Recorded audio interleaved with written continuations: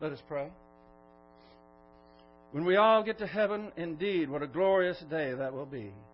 And in the meantime, we'll continue to faith rest, depend upon your promises and your grace that is always sufficient.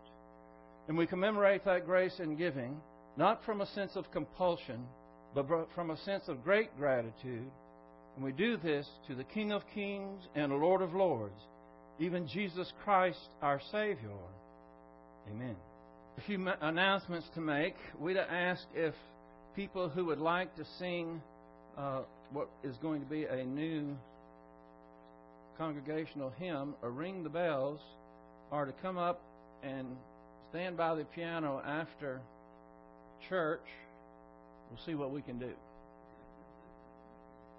We'll make a joyful noise. Also, next Sunday is going to be a night with Israel at Beth Sharon. That will be, I'm not sure exactly what time, but we can all meet here together at the church and kind of, is it 6? Okay, at 6. So I'll tell you next Sunday when we are going to meet here at the church, and then we'll go and support Israel.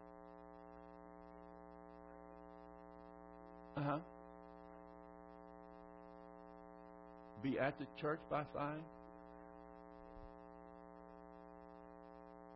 Okay. It's in Houston. It's at Beth Sharon Synagogue. Yeah, it's off of Bissonnette. Okay. I'm not sure. We might meet up with folks at West Houston Bible Church and all caravan together.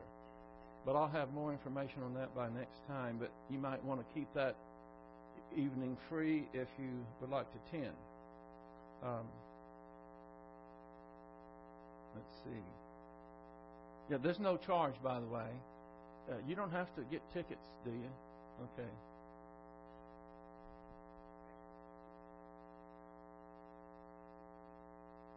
VIPs. No, I'm not speaking. If I was, you'd have known it earlier. Okay.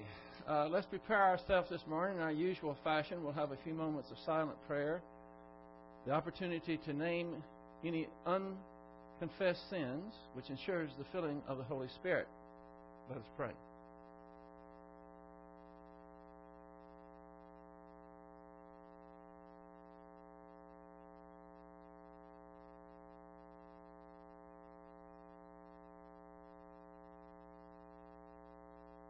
Heavenly Father, we're so thankful that you are our God, a God of grace and mercy, also a God of righteousness and justice.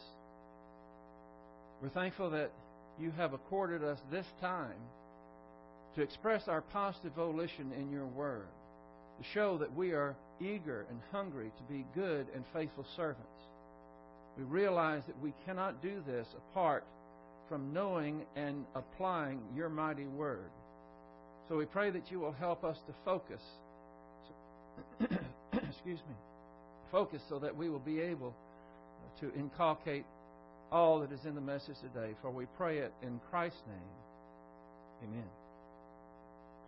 For a while I've been thinking about giving you, kind of updating you with our missionaries. Pastor Naboth is in Kenya, and he is very eager to go from country to country, which he does, and he gives seminars, conferences for pastors.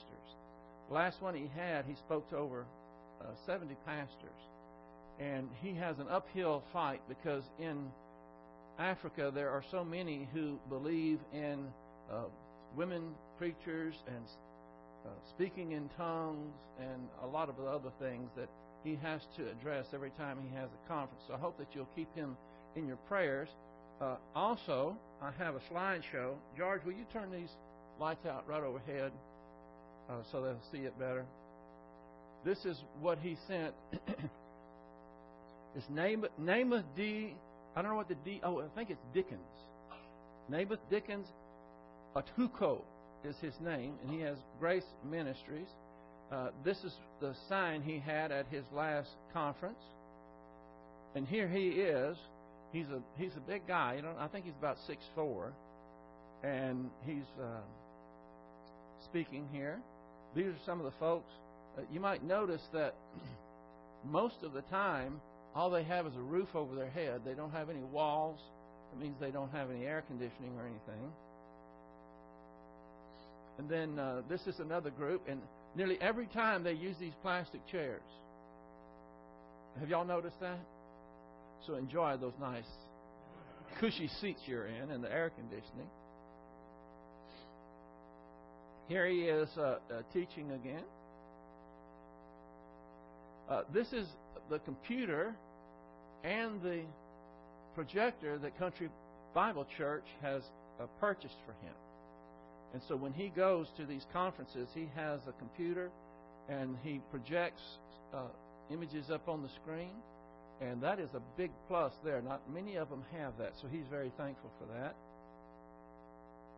Some of you might recognize this. This is one. He's giving us a picture of the picture that we sent him. Our overhead, anyway. Here's another one. I haven't seen this one before, and I know it's pretty blurry here. But look what he says up here. Faith in Christ alone. Faith in Christ alone. I think he has it up here also. So he's got the right message. And this is it's kind of unusual for me because I made these slides, and then see him send them back to me is pretty neat. I probably would not made just stick men if I knew that it was going to be going out on the other side of the world, but stick men are fine. And then this is what we call rebound. These are, of course, this is 1 John 1:9, and then these are all, not all of them, but other verses that are saying what 1 John 1:9 says, only in a different way. So anyway, I thought you might be interested in seeing what's going on with Pastor Naboth. He's on the radio, and he has some of his radio programs on our website. Makes it nice for him, so when he goes to Tanzania, and he's gone to Dar es Salaam, and he's gone all the way down to South Africa, he's been all over, he can just have people. He gives them our website. He's on it, and so they can listen to him on our website. Makes it pretty nice. I know that this is the Thanksgiving weekend, and I thought about, I might give a Thanksgiving message, but then I thought, I'm going to go back to Joshua. We hadn't been in Joshua, it seems like, for a while. It's been at least 2 or 3 weeks. And I'm just going to go back and review a little bit with Joshua and then just press on in Joshua, because throughout the time that the Israelites crossed the Jordan River and were facing one challenge after another and after another, God was faithful. He delivered them every time, except the one time when they went to Ai, and they thought they didn't need him, and so they went and they thought, we've got this covered. Well, they came back with their legs between their tails. But outside of that, they learned that little attitude adjustment there, and they went on, and they were just, can I say, kicking butt everywhere they went? Is that all right? Okay. That's to say it mildly. And they were thankful every time that God gave them deliverance. But there's one point that I wanted to go back to that sets really everything up. And it sets the tone even for the Thanksgiving. Most people will remember when Joshua asked the Lord to just keep the sun up there until he was through fighting. Most people know that is a great miracle that God provided. And you might say Joshua had some audacity to ask that, but that in itself gives us a little teaching There's nothing too big for God. If you're in His will and you ask Him for help, He certainly can deliver. But I want to go there. We know about the miracle, but what's behind it is what people miss so often. And there's something there that you have to understand if you're going to be victorious spiritually in your life. Joshua and the Israelite army had gone for about 40 miles after they had already engaged in Gibeon, a huge battle. It was victorious. Remember, they left the Jordan River, and they went. They were at Gilgal. They left Gilgal and they went all the way to Hebron at night over rough terrain, no sleep, no food. They engaged in battle, and they had the enemy on the run. And so then they went about another, 30 or 40 miles, something like that. Still no sleep, no food, and they are killing the enemy as they go. And night was catching up on them. And this is when Joshua prayed the prayer. This is what I want you to see. This is what Joshua understood. He understood that you cannot coast in this life. He knew that if he did not press on in his spiritual life and continue to depend upon the Lord and His promises, that the enemy would overtake him. Because if night would have fallen before he was able to establish a foothold and essentially annihilate the enemy to where they were no longer a threat. If that had not happened because of God giving them more light, night would have fallen, and the enemy would have had a time to regroup. They knew the terrain. And then Joshua would find himself in the middle of enemy territory, completely surrounded. And that's what I want us to see in our own spiritual life. Have you ever been engaged in some sort of circumstance that was unpleasant to you, but you had to hang in there and deal with it? Have you ever been in that situation and felt you were being overwhelmed? That's about the time that you reach over and are ready to hit the panic button. Been in a situation like that?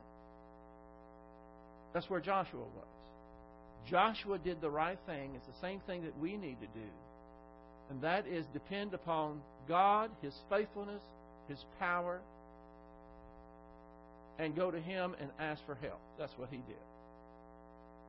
So many times we think, it'll be all right. Well, nothing is going to be all right apart from you utilizing the spiritual dynamics that God has given us as royal family of the church age. And so this is what I'm more or less imploring that you do, is realize the correlation between the physical things that were going on with Joshua as he took city after city, and correlate to what's going on in your life. It's not so much physical. We don't attack satanic fortresses that are literal fortresses. However, we face satanic fortresses, human viewpoint, every single day, don't we? All you have to do is wake up. Wake up, and it's game on. And so many believers go through as if they forgot they forgot about the game. They forgot that there's an angelic conflict, and they are in the middle of it. So we don't wage our war with swords, spears, shields, and all this type of thing. You know where I'm going, don't you? Well, let's all go there. Let's go to 1 Corinthians. 1 Corinthians chapter 10.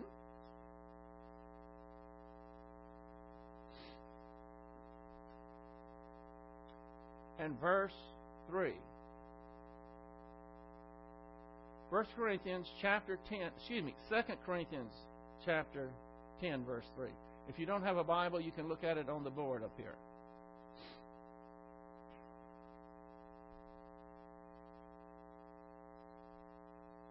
And while you're turning there in your Bibles, I want you to think about this.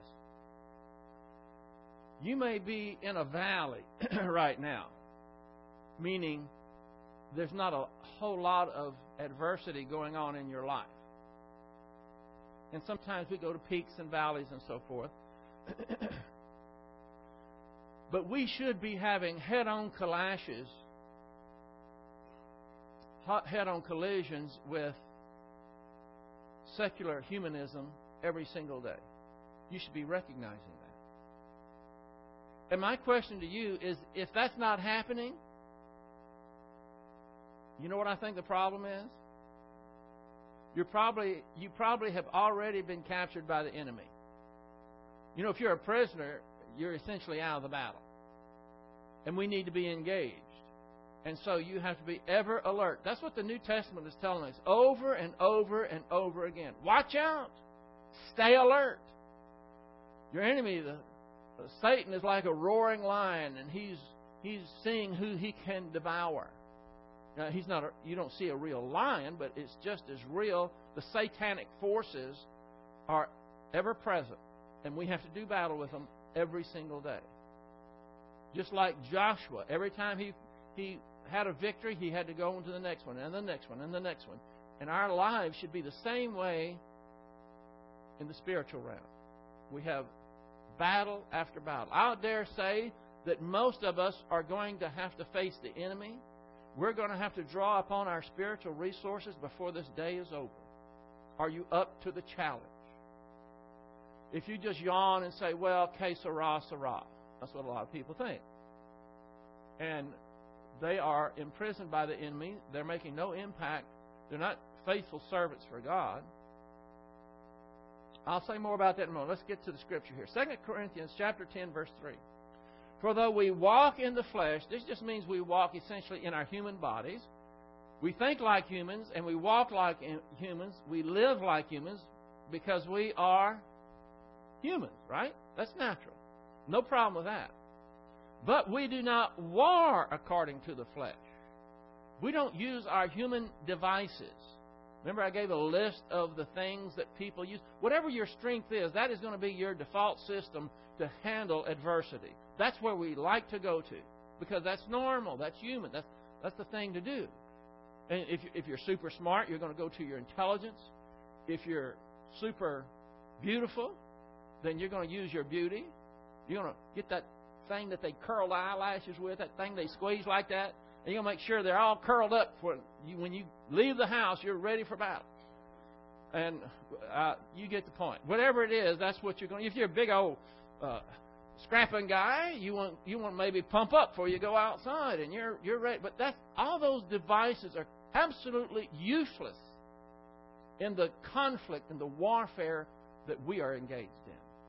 And that's what it's meaning in verse 3. We do not war according to the flesh, our flesh, our human ability, our viewpoint.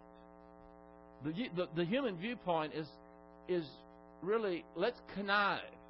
Let's step on other people's back to get to the top. Don't get mad, get even. These are all human viewpoint ideas that simply do not work in this type of warfare. Verse 4, for the weapons of our warfare are not of the flesh. They're not, in other words, what that's talking about, it's not human viewpoint. And that's what we all have. This is what we were born with. This is what we normally would use. But let me tell you something. You might know this already. If you're a Christian, and I suspect you all are, hopefully, if you're a believer in the Lord Jesus Christ, and you're learning how to think critically in a spiritual way, you're not normal. Now, I've had several people tell me I'm not normal. I had them tell me that before I was saved, even. Just not quite on the beam there. But what I'm talking about, we're not normal in that we don't think the way probably, I don't know what percentage, in the high 90 percentile of the rest of the humanity thinks. At least if we are obedient to God, if we are plugged in, if we know what this life is all about, then we're not normal. We don't think the way other people do. We don't talk the way other people do. And we don't act the way other people do. You know, and that's a good thing. Aren't you glad that not being normal is good? I'm just deliriously happy about that. You don't have to conform. You don't have to go along with the crowd, which is the easy thing to do. So when we are going to engage in spiritual conflict, it's not the human viewpoint. It's not all the physical attributes that we may have. Here's what it is. It's knowing the Word of God and applying it. That's where it's at in the spiritual realm. And the first part of that wipes out most of believers, because most believers are abysmally ignorant of God's Word. And because of that, they're neutralized. They're sitting on the bench. The game's going on, they're sitting on the bench. It would sound like a bragamony if I said that I never sat on the bench, but I didn't. It was just, I could not sit on the bench. I had to get in the game. I could see all that going on and not be a part of it. I can remember, I remember a friend one time asked me in high school fields are just grass and dirt. And back then when it rained, I guess it's still that way to a large degree now, the field got muddy. And we got out there, I went to Waltrip High School, and our colors were red and gray. And we had gray pants. And when we got out there in the mud and playing, the ones that were playing, they were engaged in the game, you could tell who they were. You couldn't even see the numbers on our jerseys. It was just solid mud. And this friend of mine was wondering, is it okay if I go out and waller in the mud when nobody's looking? Because when you go off the field at halftime, and you've got all these guys that have been playing, and they're just covered with mud, and then you got a guy that's sitting on the bench, and the only place that isn't spotlessly clean is on his bottom, you kind of have an idea he's not a player. I don't know about you, but I want to be a player in the spiritual life. But it's not only wanting to be a player in the spiritual life, it's recognizing that if you're not a player, if you don't do the things necessary in order to be in the game, then not only are you not a player, you are a loser. And not only are you a loser, you're going to be taken captive by the enemy that has no mercy. That's exactly where Joshua was. He knew that he had to press on and get that divine help in order to not only be victorious, but the other side of that coin is being annihilated, and that's what he was facing. So, again, verse 4, for our weapons of warfare are not of the flesh, but look at it, divinely powerful for the destruction of fortresses. How many of you would like to have a little dose of divine power? Let me see your hands. If you want to. I'm looking for people. I see 2. I see 3. Oh, y'all raise your hand. Okay. If you don't want a dose of divine power, come up here and tell us about it. No, I'm just joking. We all want divine power, don't we? And the Bible, which is absolutely faultless, says our weapons of warfare are not of the flesh, but divinely power, and they're designed for the destruction of fortresses. I don't know about you, but I want divine power every day as much as I can get it. And the good news, it's available to all of us. But you have to know how to access it. Unfortunately, a lot of people don't start thinking about divine power until they're inside Fort Apache, and the Apaches are climbing over the walls. The place is on fire. They're completely surrounded, and they look up and say, help. That's about how most people think of accessing divine power. But we find that there's a better way. By the way, I think of Fort Apache. Did anybody else beside me have the little kit Fort Apache as a child? They had the little logs wall around it, and you had the end ends, and you had the... You did? Okay. So I'm not talking to myself. That does resonate with somebody. Okay. What I'm telling you is if you don't utilize the spiritual dynamics and you get distracted with all of the cotton candy that the world has to offer, you will be eaten alive. You will be so miserable. God designed it that way. We are like Joshua. We either call out for His help or we get consumed. Actually, I told you the Greek word for this is more akin, instead of saying divinely power, they are, remember, divine dynamite. That's what they are. When was the last time you were in a situation wish you had some divine dynamite? Some of you look like you're already in that situation. Do you remember what the weapons are, by the way? Oh, you knew I was going to get to questions, didn't you? What are our divine weapons that are divinely powerful? The first one is truth. Only most of the time here we call it Bible doctrine. That is your defense. That is the truth in your soul, being able to not accept the lies. Second of all, we have love. That's unconditional or impersonal love. When someone somehow offends us, they treat us wrongly, they sin against us, it might be a person, it might be an organization, we put them in the Lord's hands and we treat them with integrity, which is really the next weapon. We call it here, which doesn't resonate around most places, but here we call it experiential righteousness. We're not talking about the righteousness that God imputes at salvation, because you can have that righteousness and still be out of the game. You have to be engaged. Experiential righteousness really kind of comports to integrity. It has a meaning of character that comes from God's Word. And the last one, I gave you four of them. The fourth weapon is prayer. I didn't put it last because it's the least powerful. It's just how it came out in my list. But what did Joshua do? He prayed to God. He prayed when he got into that situation. So, our weapons of our warfare are not of the flesh, but divine dynamite for the destruction of fortresses. Now, the fortresses are the satanic systems of thought. And if you are a believer and you are thinking Bible doctrine, which we need to be thinking every single day, then it's a head-on collision with satanic systems of thought. And we're tremendously outnumbered, just like Joshua was.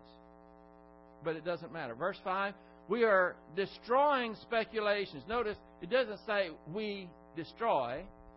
It says we are destroying. We're in the process of destroying something. I know a few people in here that love to destroy things. They are demolishers. They like to take a sledgehammer in their hands and knock down walls. But that's not the way that we destroy these fortresses. We do it by the divine dynamite. We are destroying. It's an ongoing process. Satanic systems of thought. Are y'all opening your Bible to 2 Corinthians chapter 10, verse 5? Make sure where it says fortresses. When it says destroying speculations, the speculations are the fortresses. They are satanic systems of thought. And just about everyone that you come in contact with think that way. And every lofty thing that's manifestation of pride.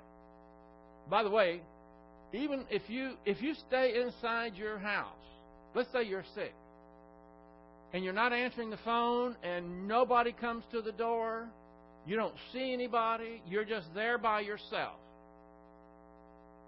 I submit to you that you're still going to have to do battle with that old nemesis, And that old nemesis is pride. It's arrogance. So you don't have to be out in the world to engage in battle. You can be at home in your bed, under the covers, not talking to anybody. And up here where the ball game really is, you're going to have to battle old Mr. Pride. We all do every single day. And if you don't do the battle, then your friends aren't going to like you anymore, among other things. That's the speculations. And every lofty thing, that's the manifestation of pride, raised up against the knowledge of God. If you want to really get engaged in the battle, talk to someone about something spiritual. Bring up Jesus Christ. Say something that has to do other than the mundane trivia that we normally talk about. Talk about something important with someone, and you're going to see that speculation, that system of thought, that pride. See, anything that is against God's Word is against God, which means it's arrogant and it's prideful. Bring up something like that, and you're going to find out real quick how prevalent that is, what people think. Because they're consumed with the speculations that are against God. It's raised up against the knowledge of God. And we are taking every thought captive to the obedience of God. Notice that's in the present tense also. Ongoing. Taking every thought captive is huge. I hope you listen to this very carefully.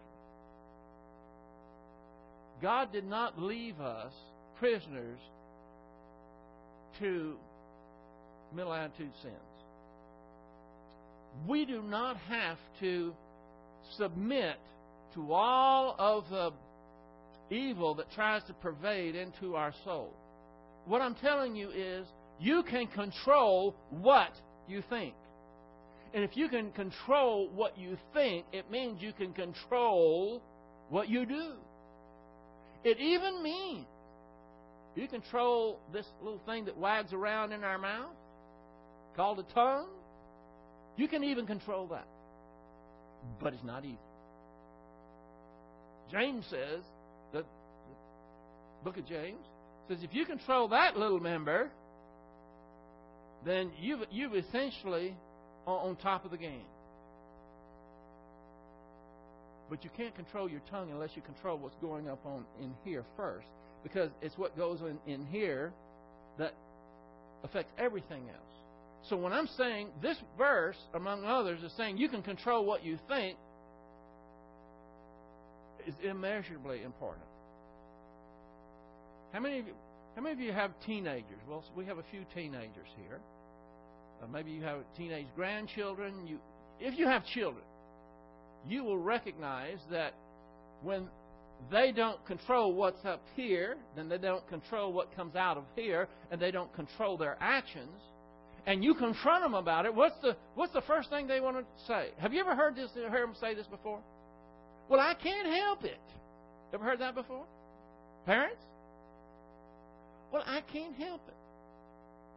Yes, you can. You can help it because you can control what you think, but you have to be trained to be able to help it and to be able to live a life that is victorious and one that is faithful to God. You have to be trained. There has to be something up here to think with, and what God wants us to think with is what's in here. Now, the trick is getting what's in here into here, and that's why we're here. Oh, all right, Clifford. That just came to me.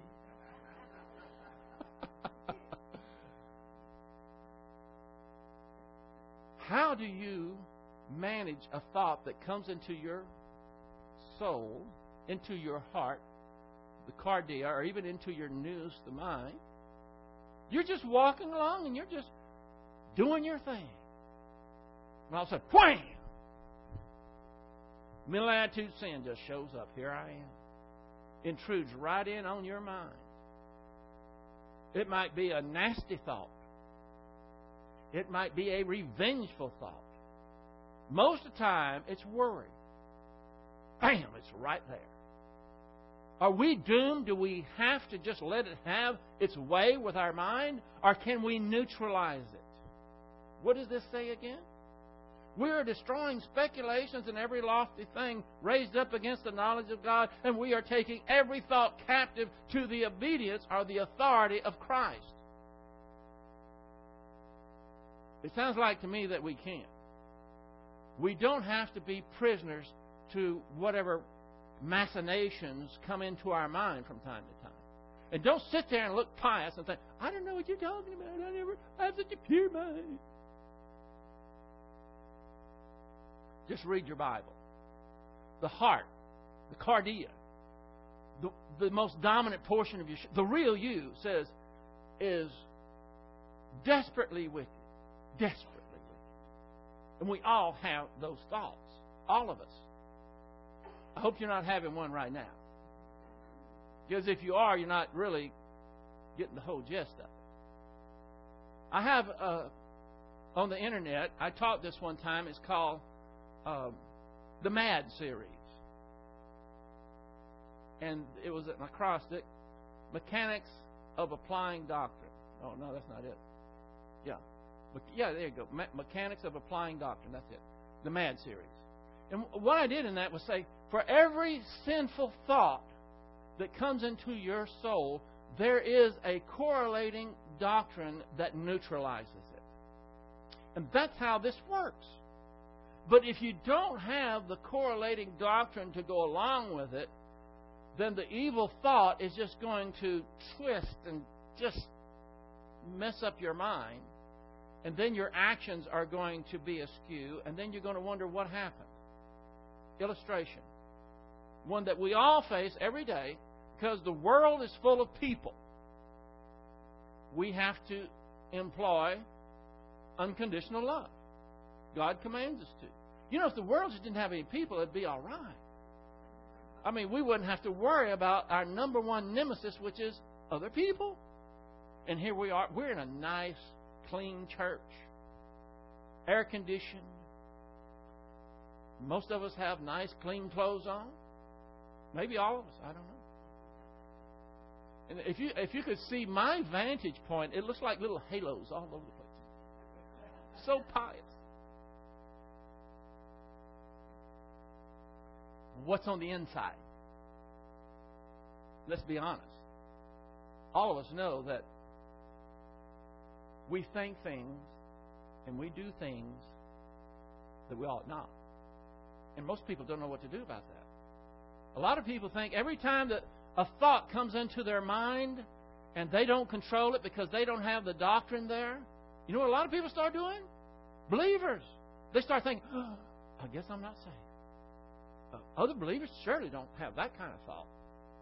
Surely they don't have the problems that I do, having to fight these mental wars. If you're not fighting a mental war, you're a captive. You're not even in the game. You're over here on the bench. What I'm trying to do is take 2 Corinthians chapter 10, these 3 verses, and show you how they are absolutely applicable to what Joshua was going through, because Joshua had to do the same thing. Remember what the Lord told him? He said, don't you study these verses day and night. And they didn't have electricity. I mean, it wasn't like, well, I'll catch up on my doctrine. It's 11:30, but I'll get some before I go to sleep. And you turn on the light, and you got glasses, you got all the off. No, there was no light. So if he's going to study at night, he had to get a candle or a torch or something. And he said, don't deviate to the left or to the right. Do you know what happens when you deviate a little bit right over here? And you keep going? What happens? That's why we have to be so careful. The spiritual life of the church age believer is very specific. And if you're going to bring down these spiritual fortresses, it has to be done with acuity, precision. And you can't think with precision if you don't have a precision type of vocabulary. If you don't have the vocabulary, you can't think the spiritual dynamics of the church age, and you're just a casualty. So that's what we want to do. We want to do what Joshua did. Actually, here's a trick question for you. Are you ready for a trick question? You know I'm going to have one. Who brought down the fortresses? Was it Joshua or was it God?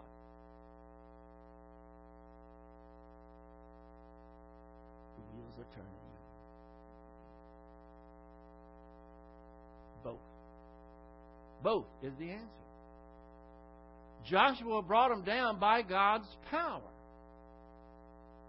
Now, of course, we know that God could afflict His finger and every Canaanite and Jebusite and Perizzite and Parasite that was in that area would have been wiped off the map.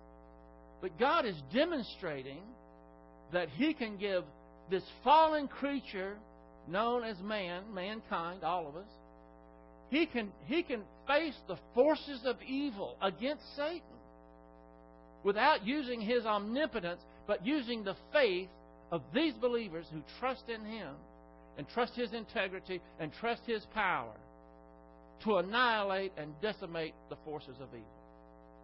And you know what that does to Satan? It defeats him. And that's what it's all about.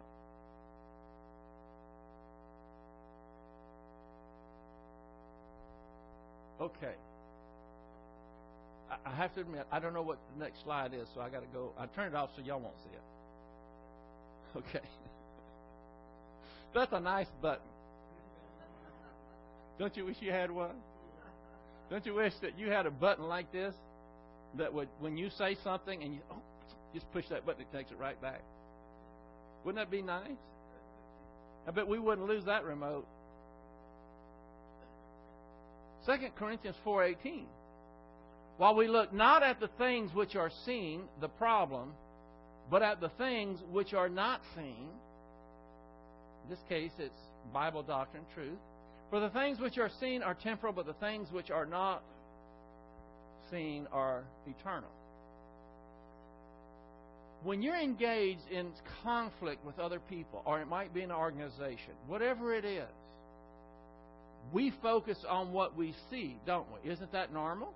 We see a person, and that person is treating us unjustly. And we want to grind our teeth. We want to make them pay. How dare you do that? That's not right. As teenagers would say, that's not fair. Well, hallelujah, hon. You're finally learning what life is all about. Life is not fair. And so when you're facing that person, the natural tendency is to attack the person, attack the organization. Isn't that true? Isn't that what we want to do? But what we have to do is fight the battle as to what is not seen. The person or the organization, which is made up of people, it's always driven by people, it's the forces that he has submitted to that you want to attack, not the person. You understand that? Because the person has been, he's bought the lie. He has been captivated or captured by the enemy, and he can't help himself. He doesn't have the truth. He might not even know what justice and righteousness are. So it's not the people. We want to look at the things that are not seen. How do you look at things that are not seen? You know what that is? Spiritual. It's the spiritual thing. That's where the ball game is. Unless most people don't understand it. Most people live their entire lives and they're in there and they're pounding and they're, I'll get that person. Let's get some kind of movement against this organization. I'll get me 20 lawyers. We'll show that. And they go on and on about what they see. In reality, the real battle is what we don't see, the forces behind them. And when you start thinking that way, because that's where the real battle is, The real battle is up here between our ears. And it's of the things that we don't see. When you understand that's what the problem is, that's where the real problem is, then you can go to work spiritually. You can find in the Bible what are the things that it says about someone treating me this way, organization doing this. What did David do? What did Joshua do? What did Moses do? And you can get some of the particulars there to know what is right. Is knowing what is right all you need to do? Is that all that's necessary? No. Knowing it is first, though. But you also have to apply what you know. But both in the knowing part of it and the applying part of it, you can't do on your own power. It requires the Holy Spirit. It's the Holy Spirit power that enables you to understand the spiritual phenomenon that I'm teaching today. Can't even learn it without His power. Then once you understand it and you learn it, then it's the Holy Spirit's power that will enable you to put that thought into practice, into actions. And it's when you do the prayer. You know what you can't do? You can't stay angry at someone and pray for them at the same time. I don't think you can. If you could, it would be useless. I mean, the prayer wouldn't be answered because David said, "If I regard sin in my heart, the Lord will not hear me." But what I'm saying is, when you pray for someone that has wronged you, it's not some kind of miraculous formula. What it does is change you on the inside. That's what it does. That's what prayer is for us, even when we're praying for someone else. Have you ever tried that? I dare say there might be 1, 2, 10, 20, 30, 40, I don't know. There might be a number of people here that have never ever in their whole life prayed for someone who have really wronged them. When you do that, you are addressing the things that are not seen. You're engaged in the spiritual combat. And that's what God wants us to do. God's the one that has to be glorified. I think that maybe some of you have problems today. And it's going to be up to you. Are you going to go after that person? You're going to go after that organization? Are you going to make them pay? Are you going to make them sorry? Or are you going to recognize they've been captured by the enemy? They think nothing but secular, humanistic thinking. And God wants us to think on a higher plane. He wants us to apply the spiritual. When I say spiritual dynamics, that same word, dynamics, comes from dunamis in the Greek. Remember I said spiritually powerful, divine dynamite? You can duke it out with whoever you want to, but it's not going to change anything. What's going to change is when you start using divine dynamite, the spiritual dynamics, the dynamite that God has given us, and it's all in the spiritual realm. And you choose, am I going to do battle down here in the mud? Am I going to get even? Am I going to connive and manipulate and I'll get them? Or are you just going to relax, faith, rest, say, okay, God, it's in your hands. I'm going to pray for these people. I'm going to make sure that what my actions are comport with what the Bible says. And then I'm just going to rest. That's why we call it faith rest. Now, that doesn't mean you're going to sit down on the front porch and you're not going to lift a finger. It means you're resting up here. The turmoil and all the things that are going on in that mind, just relax. Because it's not your battle. It's the Lord's battle. Isn't that what David said when he was facing old Big Mouth? The battle is the Lord's. It's spiritual. I was going to introduce chapter 11 today. I mean, I was going to do that a while back. But it's not going to happen because we're just about out of time. Whoa, I got a great map for next time. Things start to change in chapter 11. Before chapter 11, the enemy was hiding behind these fortresses. But different. Chapter 11 starts, and they are amassing. They're getting out from behind their walled cities. And they're going to be, well, the Bible says that they are as numerous as the sand on the seashore. That's a lot. And they're going to come against Israel. Satan is getting desperate. And he's going to mass the troops, and he's going to hit Israel all at one time to try to overpower them. Isn't that silly?